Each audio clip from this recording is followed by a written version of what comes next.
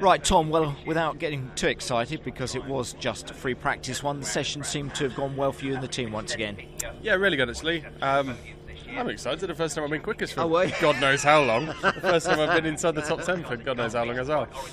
So yeah, that was good for us. Obviously everyone went, everyone did both sets of tyres throughout the session and both carryovers, so it was a little bit of a time management game out there. Yeah. The race is going to be fairly hard work, I think, on tyres. So it's going to be a management throughout the day, and also the same for qualifying. I don't think we're going to see many laps tumble. I think you'll see two very obvious peaks of and that's tyre. it.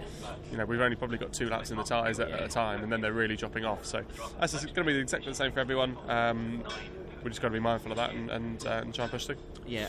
Strategy-wise in that session, how did you play things? You know, what really were you looking at? Do you think, to set this weekend up? Just a little bit of everything. Just trying to get a little bit of a balance in the car, trying to get the tyre longevity back, and a little bit of qualifying performance in the same thing. So it's very difficult to try and cram as much as you can in, because really it's not a huge amount of time that we have on circuit to try and work out what we need to do. So you have to be really strategic and clever with how we spend the time on circuit, and not just keep pounding around. Nice to see a few front-wheel drive cars in the top of those times, because predominantly we're reckoning that the rear-wheel drive cars will do better this weekend. And you mindful of that, and again, just the way that you will plan how races go tomorrow? Yeah, I'm not looking at what anyone else is doing. We can only focus on what I'm doing. So, although they're there, there's no point worrying about them, because me worrying isn't going to help anything. No, so. But with you fourth in the driver standings at the moment, it's just a case of staying there. Colin had a good weekend. We expect Colin to have a good weekend. You do want to keep within touching distances as we go into the summer break, don't we? Yeah, of course we do. We want to be there or thereabouts. So